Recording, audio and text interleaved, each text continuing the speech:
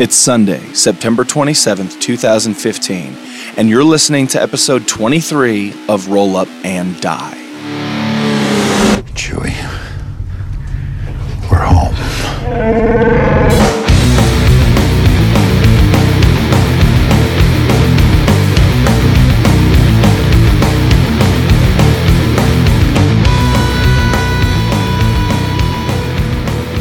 Andre Martinez, why are there three of you in Skype's version of the United States of America? I have no idea. I'm sure that at one point in time, I was like, it was important for me to do that, but I don't know. I found both of your pictures, and they're both different photos, but they're both in like a really nice noir black and white. Yeah. So, I don't know. I'm sure I know I was using Skype like 4 years ago when I was playing with Aaron, and that was about it. Oh yeah. This is a new thing for us too, but it's super finicky, in my opinion. But so if the listeners haven't realized, Matt Click from A Fistful of Dice is not here because apparently after a wedding you go and you like go on a honeymoon or something. I don't get it.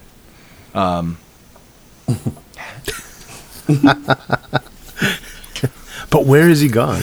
That's the real question. Where's he? He's gone on a road trip, and I will include the exact map quest in the show notes so people can go find him. Oh, nice. Yeah. We can make it a game. They can kind of track him across the country. tap into webcams, you know. Geocaching, right? That's right. Geoclicking. That's a new thing. We're going to start. Hashtag Geoclick. Yeah. But we need to, the last time Matt wasn't here and we were doing this podcast, it was early in the morning. Yeah. I was tired. My coffee tasted like vinegar. My soul tasted like vinegar. And I'm thinking this one's going to be better. I think that this podcast has got to be better. We got the lights and sound ready. Yep. We got the explosions ready to go off at the right time. Matt's not here. Did we put up a question on the... no, we're going to use... Do you see how important Matt is? I know. If he's not here, the entire show falls apart. No, we're going to use the question from last week. Oh, okay, cool. Yeah, that makes sense. All right. Basically, I panicked for a minute. I'm all right now. I know. Oh shit! Is Matt's not here? Matt, dude, we're like 2 minutes into the podcast already. Oh no, Matt's not here. What do we do? Mm-hmm. But actually, we have a pretty awesome guest today that is jumping in for Matt. Specifically, we chose Andre because today's topic is technology in a sci-fi setting. Yep. And we'll, I'm sure, do a fashionable segue into that later. But for now, Andre Martinez, talk about yourself. Talk about what you do. Talk about especially Star Wars: The Tides of Change, this awesome sci-fi project that you've been running for a while that's getting bigger and bigger. Yeah, it's a pretty big deal. Yeah, dude. So, give us the rundown and give the listeners a rundown of what that is. Okay, so my name is Andre, obviously, you know that already, but basically I'm just a gamer, and what I do is, and I guess I'll just start off with the Star Wars thing because I think that's a little bit more prevalent to the subject matter. What we do is, and it's not me that does it alone, about a couple of months ago I was watching various role-playing sessions on YouTube, and I just really... I love watching sessions, but there was a point in time where I was yelling at my computer screen saying, "No, do this!" And I just had that moment where I was like, well, why don't we just do a game where the viewers can do that, where they can select and make a choice on behalf of the players? So at the time, I was watching Runeslinger's Star Wars videos a lot, and I was starting to gain interest, and I was flipping back and forth between playing Ubiquity because I had just gotten the Hex game for BrigadeCon, and I was like, I want to play this. But then when I really started thinking about the new movie for Star Wars was coming out, the lore is so easy to get down because Star Wars is so close to near and dear to our hearts, you know? Yeah, man. That it was just a natural You don't have to tell me twice, dude. Yeah. Everybody knows. I have an argy-bargy for Star Wars already, man. You've been talking about it for 2 minutes already. So yeah, I just thought about the subject matter. I was like, this is a very intuitive setting for everyone, and everyone loves it. So let's just start. Mm-hmm. Let's start creating something where the audience can affect the role play of the game. And then I started searching for players. I had already played with Steve, so I was like, Steve's going to be in it. And then I just started looking around, and then I found Be a Better Game Master, and I started watching your shit, and I was like, whoa, I want him to play. So I sent you a PM, and I was like, Barker, can you play in my game, please? It's amazing. It's amazing because there's nothing else like this, because online gaming it's exploded. Everybody's gaming online now, and Google Hangouts and Skype, and that's just a huge thing, and everyone knows it. But this game, and you can totally find it on Facebook, Star Wars: The Tides of Change. But halfway through the game that Andre is playing for us, we'll take a 10-minute break. And during that 10-minute break, he will go on the Facebook page and he'll post a poll. And I'll take a step back, actually, first. Is before we go on the break, everybody who's playing, in this case, there are currently 3 of us in our campaign, will all monologue a potential change that could happen. And only one of them gets to happen. But all 3 of these potential changes that will happen during the game session go into this poll that Andre creates on the Facebook page. And during the break, everybody who's watching goes on the page and they vote for the one that they want. And then this dude, improv master extraordinaire, when we get back from our 10-minute break, all of a sudden, that change that won, whatever had the highest votes, that's what we're doing now. And it's like a role-playing game for us and a choose-your-own-adventure for everybody else who's watching. It's genius, and it's so fun. Yeah, I spoke to Steve about it, and he said that there were other people doing something similar on Twitch. And he said, but the problem with that was that it was extremely chaotic. It wasn't confined to a small group, or at least a Facebook page where you could regulate the votes and you could see who was voting. Everybody's just blast voting this thing. So I said, okay, well, that doesn't sound like what we want to do at all. And and it works. It works out good. But I must confess, I'm improving from the beginning all the way to the end. I must confess that all that improv you love in the second half, I do it all the time. It's not. I mean, that's not bragging, honestly, because it's really hard. Because for those who actually take the time to actually watch what's going on, we have 7 running campaigns, and all of the campaigns interconnect. So we're at a point right now where campaign 4 and 6 have collided, and we have 2 player groups that are now playing with each other, and eventually they'll separate, and so on and so forth. But there's plot interdependencies within every campaign. So Barker's campaign, there's 3 campaigns hunting for Barker right now, and so I'm a lovely guy. Everybody wants a piece of Jet, right? Jet Covino, he's the man. But it's fun. It really is, and I'm really humbled by the experience. And I have to thank you, Barker, because I think that without you, Steve and John and Matt. Because really, Matt was the one that helped me kick it off. He kicked it off, man. Yeah, and if it wasn't for you 4 guys, I mean, there wouldn't have been an interest, because it would have just been me with 4 people watching me saying vote, But I think that you brought a specific audience that liked what was going on, and it seems to be doing well. So thank you very much, man. Man, no problem at all, man. Honestly, it's a blast, and like you, I love gaming, and that's something Gothnog can relate to as well. It's just, it's definitely just a fun experience, and it totally fits into tonight's this morning's, or depending on what time you're listening to this, Easter, happy Easter if it's April when you're listening to this. I mean, we'll get all the holidays in there. No, but it totally fits into the subject that we're talking about. this is part 2 of technology in your role-playing game. The first part, we were talking about putting technology into your fantasy game. Yeah. The next part, this part, is now technology in your science fiction game. And Gothnog. Yes. I've run a sci-fi game. Andre's run a sci-fi game. Have you ever run a sci-fi game? I have, in fact. Was it sci-fi horror? No, the most recent one I ran was a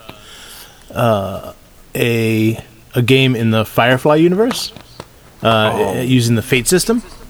Ooh. And that worked out really fun. It was actually funny because it was kind of a blend between the Firefly universe and the Riddick universe, which in my mind are the same universe. I have this whole kind of backstory where, all these fugitives left Earth when it was used up, and there was a conflict about halfway there, and some of them split off and went to the Riddick universe, and others went to the verse we know from Firefly. So anyway, so that was my most recent experience running one, and then before that I played in a Traveler campaign. Nice. With the infamous Same Old G, and as the GM, and it was a really awesome experience there too. Unfortunately we didn't record any of those. He wasn't comfortable with it, but it was a great campaign nonetheless. And so I'm a big fan of sci-fi. I love in the old days I used to run Star Trek all the time. I love the Star Trek universe and mythology, so I would I ran that for a long time. So I've run quite a bit of sci-fi, in the past. Not as much lately. See, when you just named what the Firefly, you named Riddick. We already talked about Star Wars. You talked about Star Trek. You're talking about Traveler, and we're talking about technology. And when you think of science fiction, almost always the first thing you think of is outer space. Even though that's not, traditionally that's not always the case. But especially science fiction, in a more modern sense, we think of space, we think of blasters, we think of starships and stuff like that. But all the different universes you just named, every single different setting you just named has different technology. Yeah, like Firefly. I mean, they're blasting bullets around. Like it's like a Western sci-fi. Star Wars, obviously, you got blasters. They're red and green. Those are the only models. Stormtroopers can't hit shit. Like everybody knows how Star Wars works. Star Trek, all the technology in the universe has been put together to make quick tea, which I wouldn't be complaining, but so does technology make science fiction? Well, yeah, I mean that's the definition of science fiction. It's science that's gone beyond what we can do now. Even Terminator is science fiction. It involves time travel and cyborgs from the future. So it's clearly science fiction, though it all takes place on Earth, like you were saying. That not all science fiction necessarily has to take place in space. What was another one? AI. That movie was another Earth-based movie type of thing. So there's a lot you can do with sci-fi if you want to stay on a single place. It's also restricted to the genre because once you go past the fact that you're using science, you go into the fantasy realm. There's a lot of science fiction fantasy games out there. One of them being Warhammer 40K, and while it does have overtones of science, the fact is, a lot of the concepts within the game are purely fantasy. Yeah, and once you go that direction, you've actually, in my opinion, left science fiction. Do you think Star Wars does that? Yeah. Like, sure, science fantasy? It walks a very close line. I mean, the powers of the Jedi are clearly not science, but they don't quite go all the way into the fantasy realm, in my opinion. I think once you blast lightning out of your fingers, you have crossed over to fantasy. That's the benchmark, ladies and gentlemen. That's it. Good night. Thank you for tuning in to Roll Up and Die. Cross the line. You are now into a fantasy game. That's a really good point, actually. And when you think of the Force, you think of that's magic, right? Yeah. Sure. And I guess, a better way to phrase my question is, how do you start a discussion about technology in a science fiction setting? And we'll include science fantasy like Star Wars and stuff like that. But how do you talk about technology in sci-fi when there's so many different settings with different tech? Like, what is your favorite? If you guys had a go-to technology mark for sci-fi, what would you pick? I don't necessarily have a go-to favorite for technology, but the one thing it has to be is believable. You have to buy into it. And when you do that, you want to keep it as simple as possible. A great example is the Firefly universe. The only technology they had to develop for the entire universe that they created was humans' quantum understanding of gravity. Once they understood how to manipulate gravity, all the technology was plausible. You could create fusion, small fusion reactors. You could terraform a planet. You could helioform a star. You can do all these things by manipulating gravity.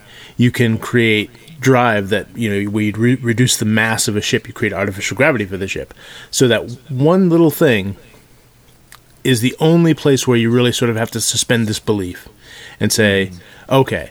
So I guess that's kind of my benchmark for me, is the fewer places where you have to suspend disbelief, the better. And I mean, I personally love when sci-fi includes some real science in it. I love that sort of thing for me. Awesome. For me, okay, go continue. I'm sorry. No, you go ahead, man. I think for me, when you're talking about science fiction where fantasy's kind of eliminated, I think Battlestar Galactica got it right. Nice. Yeah.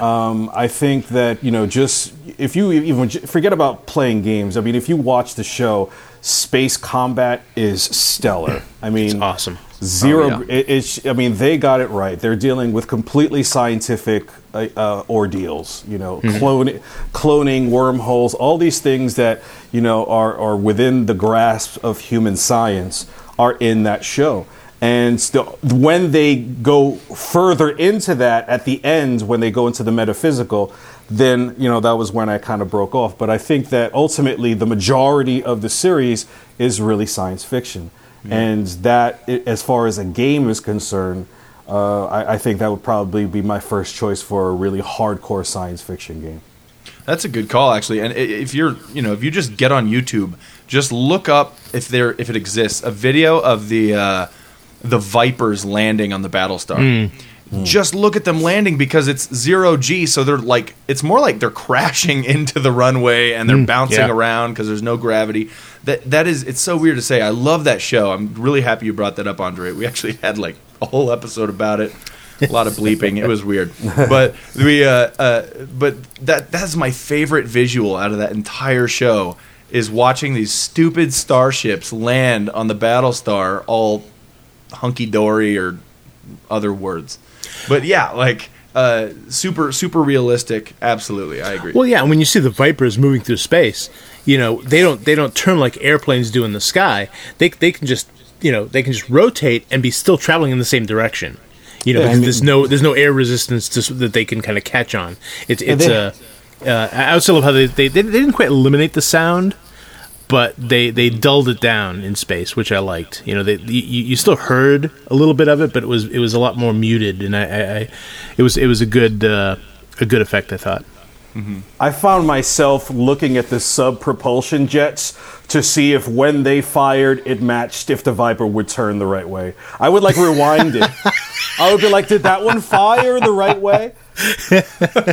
I'm concerned for Starbuck. Okay, exactly. I'm doing this for her. Yeah, I want to make sure she's plotting the correct trajectory here.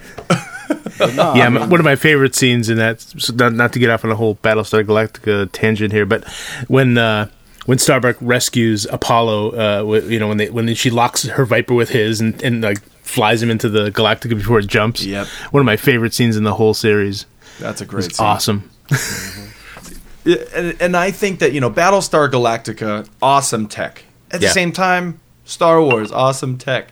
And for me, I think the biggest thing is consistency. Yeah. Like creating the environment that, contains this tech and sticking with it to the point where the players and the players' characters No, the players get a really good hang of it and can start to refer to it.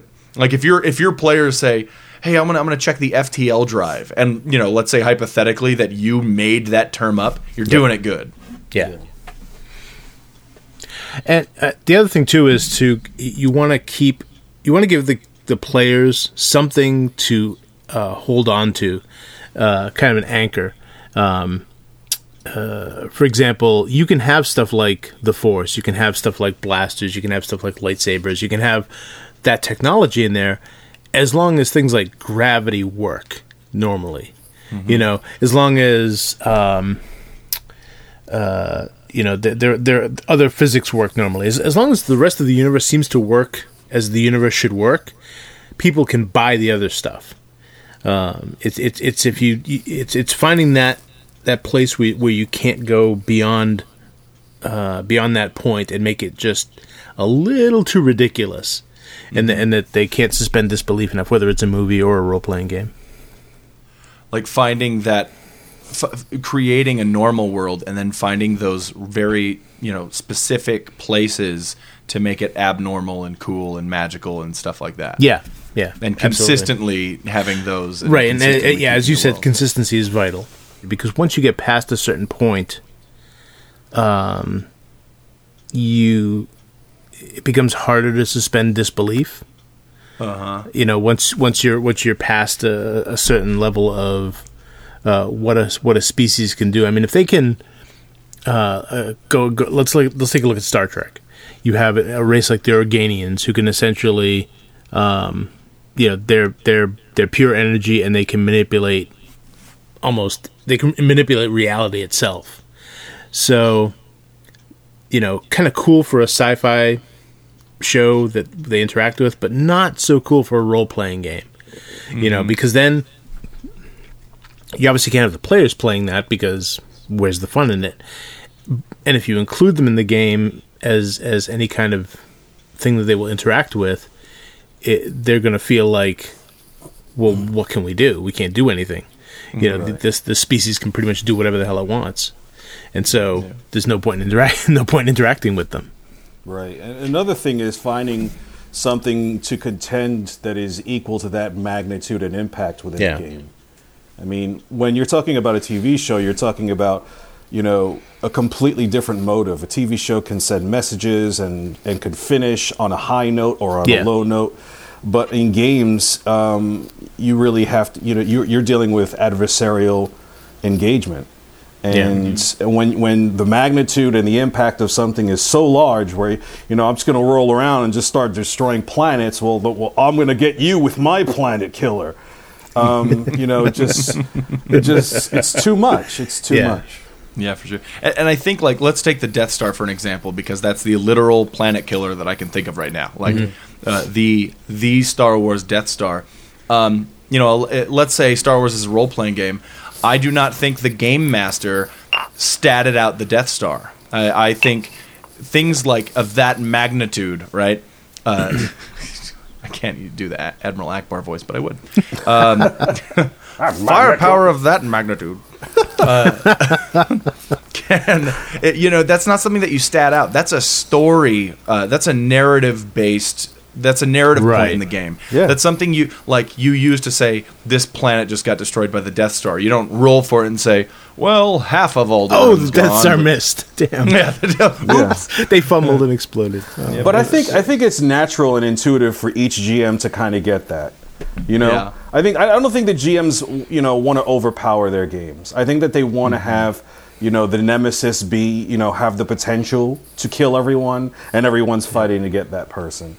I mean, ultimately, even if you're playing a campaign where there's bad guys involved that are your PCs, the fact remains is that you don't want to overpower your game, and something of that, with that much power behind it, just doesn't make for a game that is interesting, at least to me. Yeah. I think if that were a game, though, I think if it comes down to it, and you have this Death Star that everyone knows we can't defeat the Death Star. then all of a sudden you're like, as a GM, you're like, oh crap, man, they're right, they can't defeat it. So I'm going to come up with these bullshit plans like, oh yeah, when a single starfighter needs to fire proton torpedoes, not photon torpedoes. All the fans are shitting their britches right now. Sorry, and into this exhaust vent. Yeah, that's how it works. And all the players are like, oh, now we can do it. Okay, awesome. And then then I stat out the X-wing. Then we do that fun encounter, and then boom, the Death Star explodes. But you're right, Andre, in that the more technology you have, just like the more magic you have, just like the more of anything you have, the less special that technology is going to be. Sure. If you have more planet killing ability, if everybody can kill planets and people are killing planets like they're popping balloons left and right, then it's like, where's the spirit in that? Where's the cool factor in that anymore?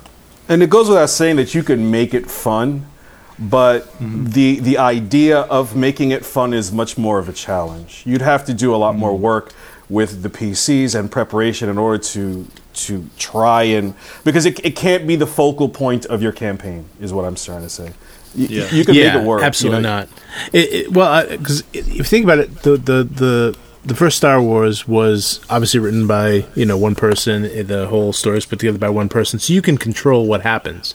Right. If you're in a role playing game as a GM, you have no control over what the players are going to do, and so you can set up this Death Star, that's going to destroy. Begin destroying star systems, and your players could just as easily say, it's like, we can't fight that. We're going to head off to the edge of the galaxy on the other side to stay as far away from this thing as possible. Tell me about it.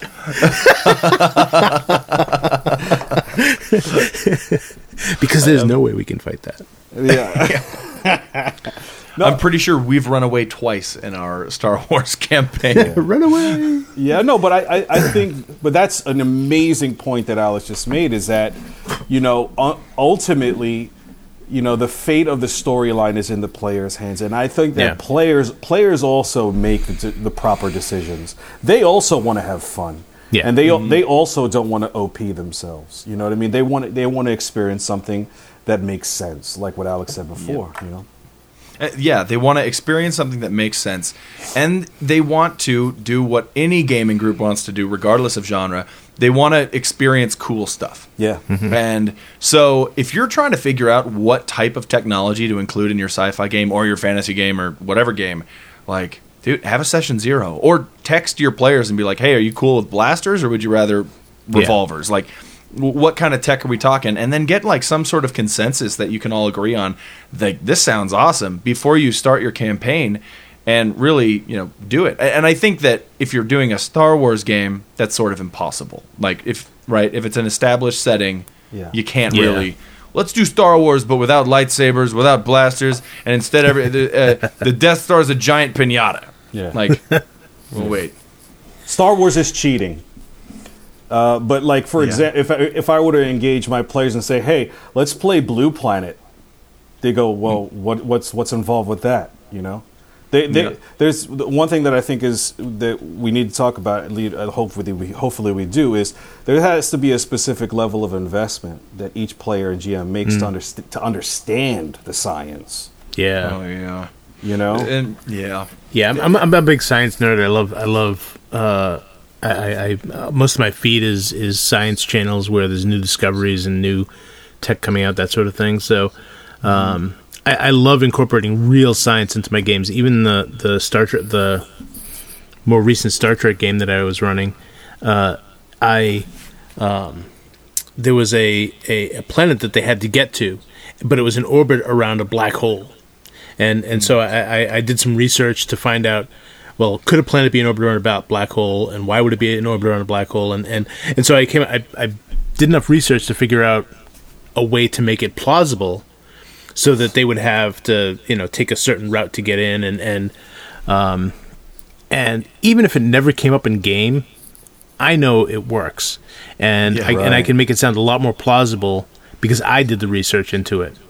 And even when I was doing the Traveler game with Samuel G, I did a little bit of research about my character and what what would make sense for him to know? Just so even if I didn't, certainly wasn't an expert, I could speak a lot of technobabble that would sound good and sound plausible enough. Yeah. Yeah. You got to be careful, I think. Like, I love science, and I love history, and I'm a big nerd about subjects like that. But I'm also under the impression that there are few things worse in gaming than, one, a GM that is so into the science or history behind their setting that it's unbendable, and a player that's the exact same way. And a GM that lectures. Oh, God, yeah. That's not the way it's supposed to work because physics... Get out of here. Go home. Let me explain for 30 minutes before we start our game why the FTL drive works and how it works. It's like, no, I just want to go faster than light. Like, really, that's all I want to do.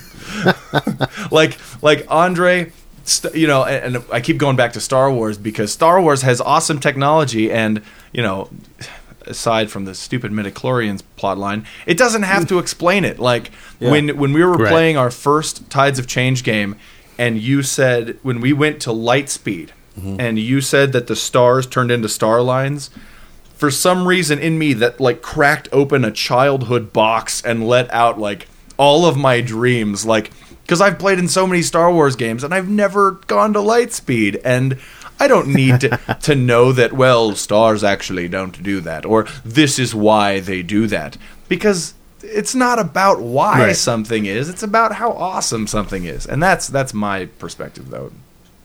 It's Star Wars is so it's so easy though because it's so it's so intuitive. You know what I mean? Everybody already knows what to expect. So but I don't think that I could get away with that with other games though. So let's talk about like a game like Traveler or Blue Planet or something like that. How do you go about what are the technology levels in some of these games? How do you go about choosing it? Well, that's where you want to sit down and talk with the players, and like you were saying, decide what the group wants as a whole. Do you want blasters? Do you want to push the envelope into the fantasy realm like Star Wars, or do you want to bring it like way back more into the more mundane sort of like like Alien or a great movie. One of my favorites was Outland with Sean Connery. You want to bring it back more into what's what I'm looking for? I don't know. I guess more science based. It's not the right word, but you know what I'm saying. Just kind of bring it back into that sort of realm.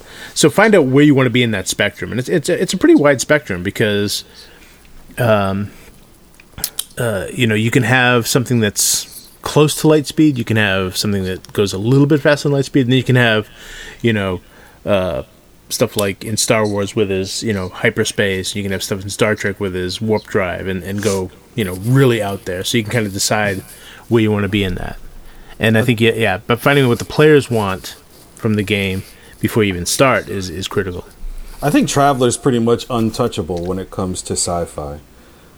I think. What do you mean, like the best? I think it's pretty much the best out there as far as RPGs are concerned. It is it's the most versatile. It's the most detailed. It's the most well written. It is. I mean, Traveler is pretty much the standard. And it's been around forever. Yeah, I used to play that back when we started playing the original D&D. We would play Traveler every now and again when we wanted to just take a break. Yeah. So that was a long time ago. So you have all those years of development, and you have a refined system of science fiction that is pretty much so. If it's going back to the original question, how do you decide what you want to do? You could go Alex's direction and say, have that consultation with the players and say, what do you guys want? Or you could surprise them. Because if they play Traveler or if they have never played Traveler, I'm sure they'll be pleasantly surprised because I don't think that the mechanics are gonna the mechanics and the game itself are not going to lend to a bad experience. No. I have made 6 Traveler characters in my gaming tenure, and I have played in 0 games. I just love rolling characters in Traveler. It is the best character creation system I think of any role-playing game ever, and like you can die during it. I was just gonna say it's one of the few systems where you can actually die during character creation. So. Yes, that's wonderful. It gets extra points for that. Yep, and that's also an invitation. Anybody listening and anybody here in this podcast, you ever want to watch run a Traveler one shot? I'm in it. Dibs. Nice. So, before we get to the question from our audience, I want to throw something in here that that is more related to the last episode where we were talking about technology and fantasy RPGs, but in a way it kind of relates to this one as well.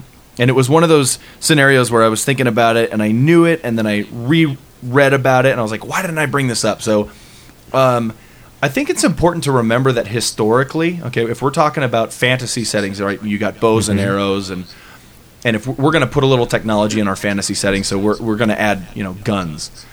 And historically, guns were just the most useless invention ever. Like muskets, compared to the bow and arrow, they were less deadly. They had shorter range.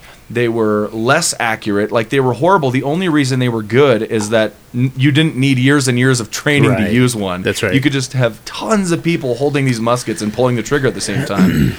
And so keep in mind that the more advanced technology doesn't have to be better than the less than someone who's using a bow and arrow that's been trained for years and years on how to hit their target. Same goes with blasters and guns and in your sci-fi setting too, I think. Yeah, definitely. And I like settings where there's a mix-up of technologies as well, where there's we can go to different planets that have different tech levels, and encounter different ships with different tech levels. I like that mix-up. So far in the episode, just watch Star Wars, watch Battlestar Galactica, and play Traveler. I think that's no doubt. So true. So let's take a question from our listeners. As always, we are on Facebook at facebook.com/rollupanddie, and you can go to our Facebook page, and once a week we'll post what we're talking about, and you can post your questions for us, and the one with the most likes will become answered. Now, I'm pretty sure we already answered one of these before, but I can't really remember which one it was, so you're going to have to help me out, Alex.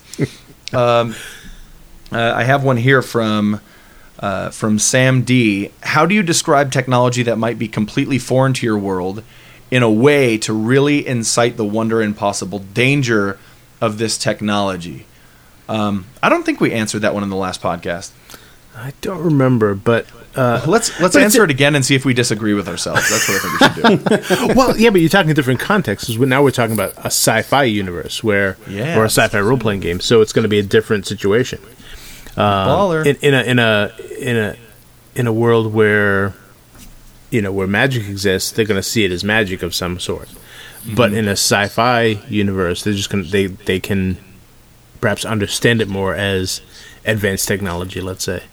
So it's going to have a very different kind of a different impact, I guess. For sure. Well, okay, so if I can jump in this first, because it's the answer I always give for this type of question. How would I describe technology that might be completely foreign in a way to incite wonder and possible danger? Ironically, I wouldn't introduce that technology until far into the campaign, and then I would introduce it, because then it's something different.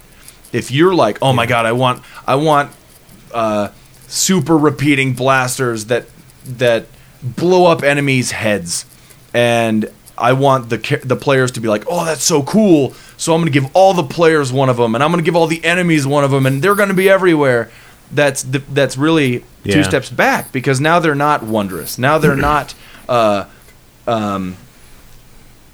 now they're not rare or exciting, because everybody's got them. So make it rare and wait a little bit to introduce it in order to make it cooler, I think. Well, yeah, but the other thing you can do that's cool, though, is you can hint at it and kind of create this sort of build up to it. So you find the entire ship has been wiped out, and all the occupants have been transformed into jello, so what technology could have done this? And so now you're planting the seed where they have to kind of think about it, and you sort of lead up to the final discovery of this new technology or advanced technology or whatever it is, or new advanced species or whatever you're bringing into the campaign. I think the GM has to shift his narrative to the mindset of the low-tech species. The fact is that when you're talking about high-tech to low-tech, it is the GM's responsibility to always assume the narrative style of the low-tech species so that when they experience it, it makes sense to them. And I mean, you almost have to treat the technology as if it's magic. It has to be some form of mystic experience for them because it's unexplained. It's unexplainable. So you got to kind of shift that narrative that way. That's a really awesome way of putting it, Andre. And it kind of makes you kind of maybe turn your back on my whole, thing of talk to your players about what kind of technology they want before the game, because, just because how cool it would be if you don't talk to them and then all of a sudden they find the iPad in their fantasy setting, or all of a sudden they see a lightsaber and it's like, whoa, right. I found the spirit of my sister behind a magic glass. Yes. I mean, that's the way it works, is that you gotta bring your narrative down to the low tech species. I love that, man. That's friggin' this podcast is worth the 45 minutes just for that advice. That's baller.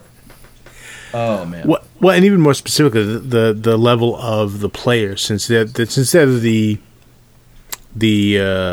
observers, they're the ones who are sort of experiencing all of this. So they're going to be the baseline for the rest of the universe, essentially. For sure. So let's jump in and take another question because we got a little time. This is if you guys are okay with that. Cool. This is from Nate V. I'm just going to say it. It's Nate Vanderzee from WASD20. How do you run a game in a very advanced sci-fi society?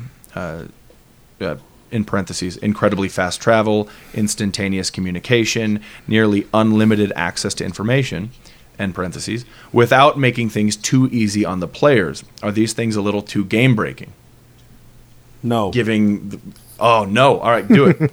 No, they're not, because from the experience of the characters, on behalf of the players, it is the world that they live in.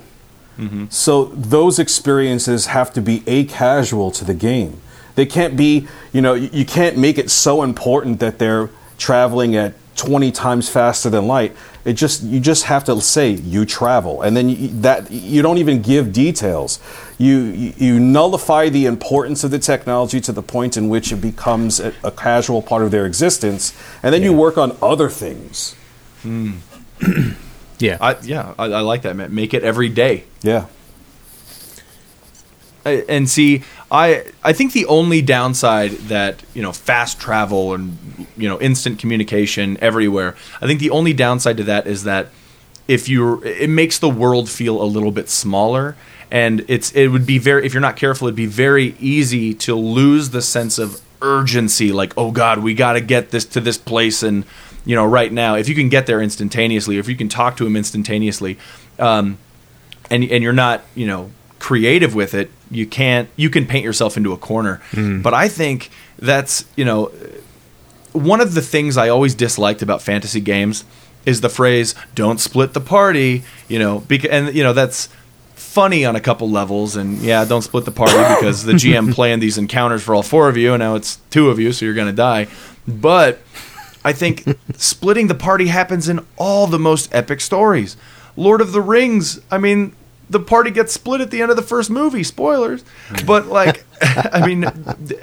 every single great story that I can think of off the top of my head, people get split up. And instant communication, faster than light travel, unlimited access to information, things like that, allow for splitting the party, and it allows it to stay interesting, and you don't have to switch from player to player and go back and forth with two different storylines anymore because they can communicate instantaneously. I think that offers up a lot of opportunities. I agree with Andre. Yeah. I think another movie, if I could reference one, if you don't mind, that really delves into extremely advanced technology, but it's not the point of the movie, is Jupiter Ascending.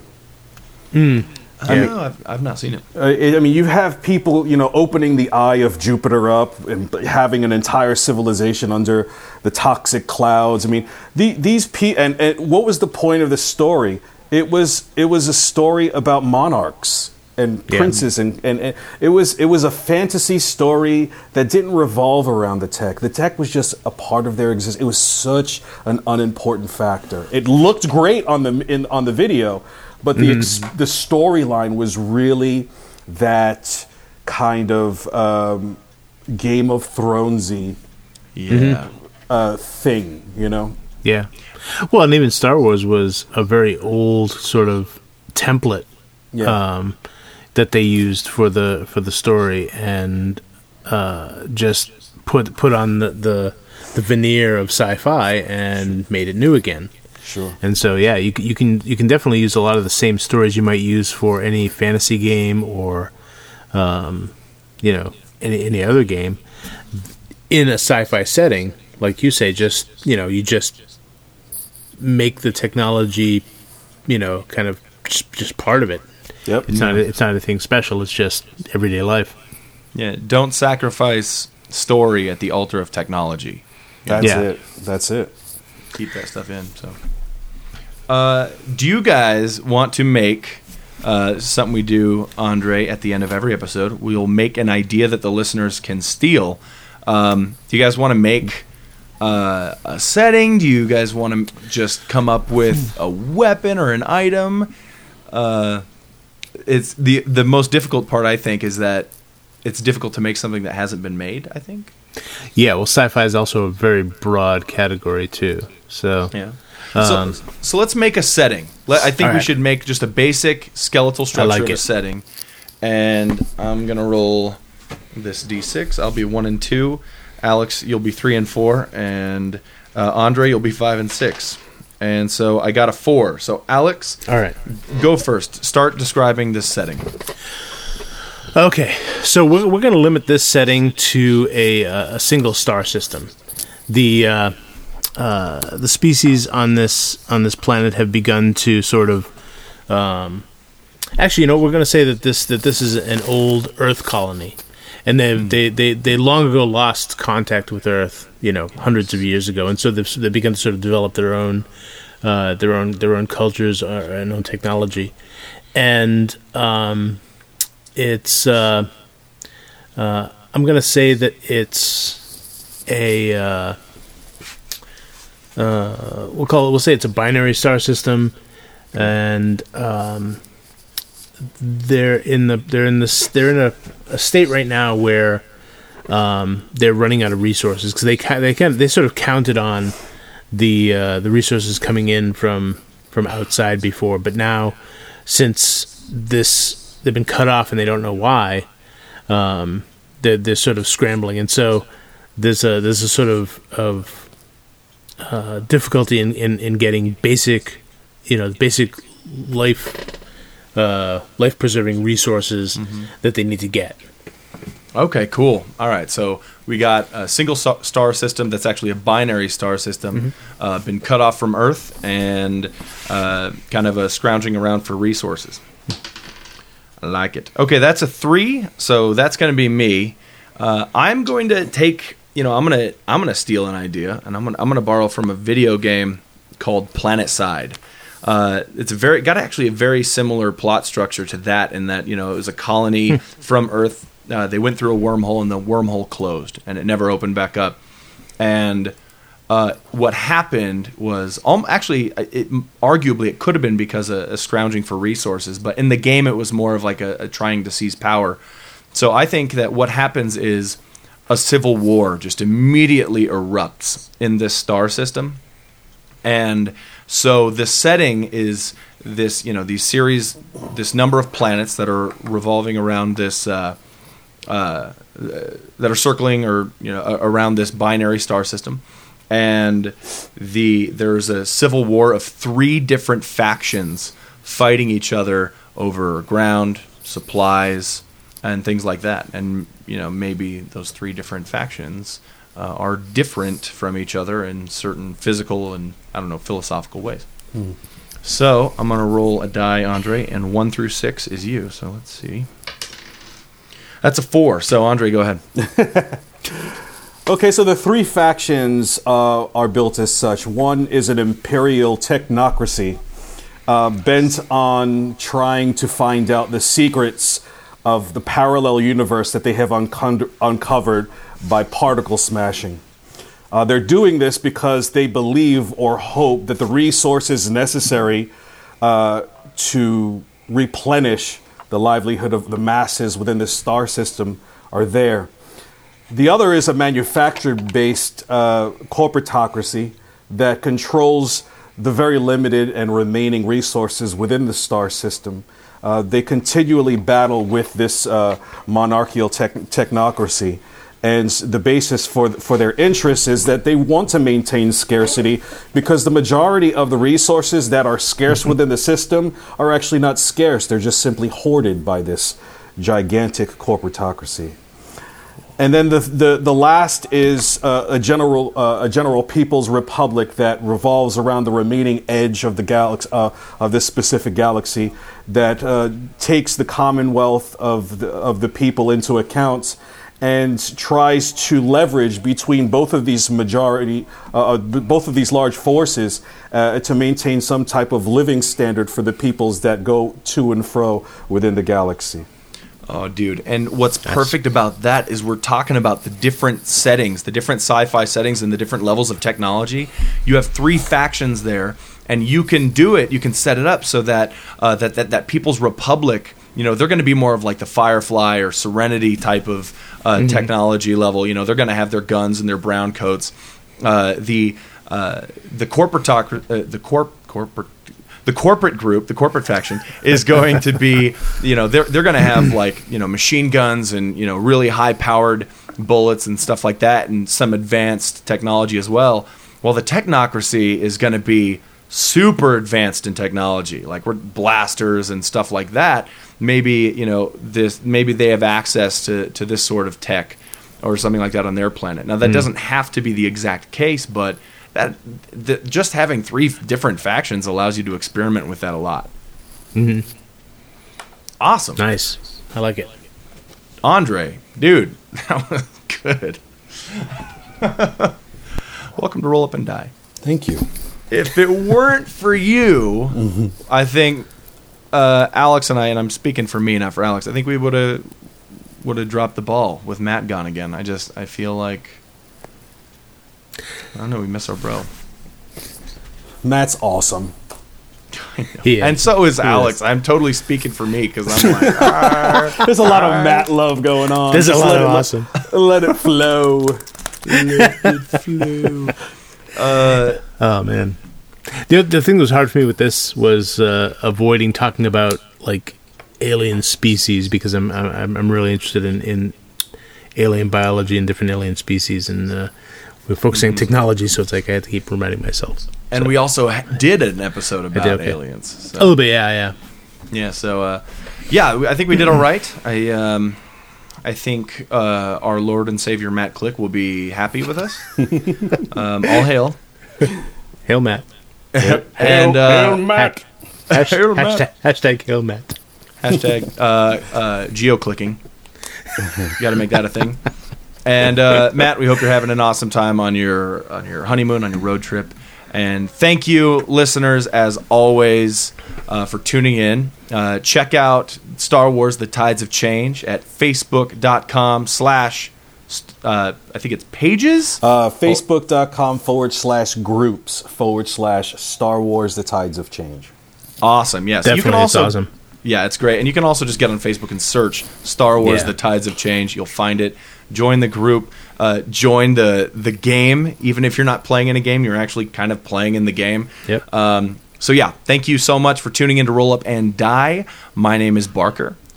And my name is Alex, a.k.a. Captain Gothnog. And I am not Matt. I am Andre. And I would like to thank you guys for having me here today. Dude, Thanks for coming in. Yep. We'll see you next week. All right. And I'm talking to you, Andre, not to the listener. This show has been produced by Roll Up and Die and is copyright 2015. It is owned by all three of the primary hosts. The games, movies, and other properties mentioned in this show are the property of their respective owners. Stealing is wrong. You can find all three of the hosts on YouTube and other websites. Matt is at youtube.com/afistfulofdice. Captain Gothnog is at youtube.com/Captain Gothnog. And Barker is at www.beabettergamemaster.com. Listeners are free to use this show in any way, shape, or form as long as credit is provided to the Roll Up and Die podcast. Look for other releases of the show at www.beabettergamemaster.com or at facebook.com/rollupanddie. Have a fantastic day, and as always, happy gaming.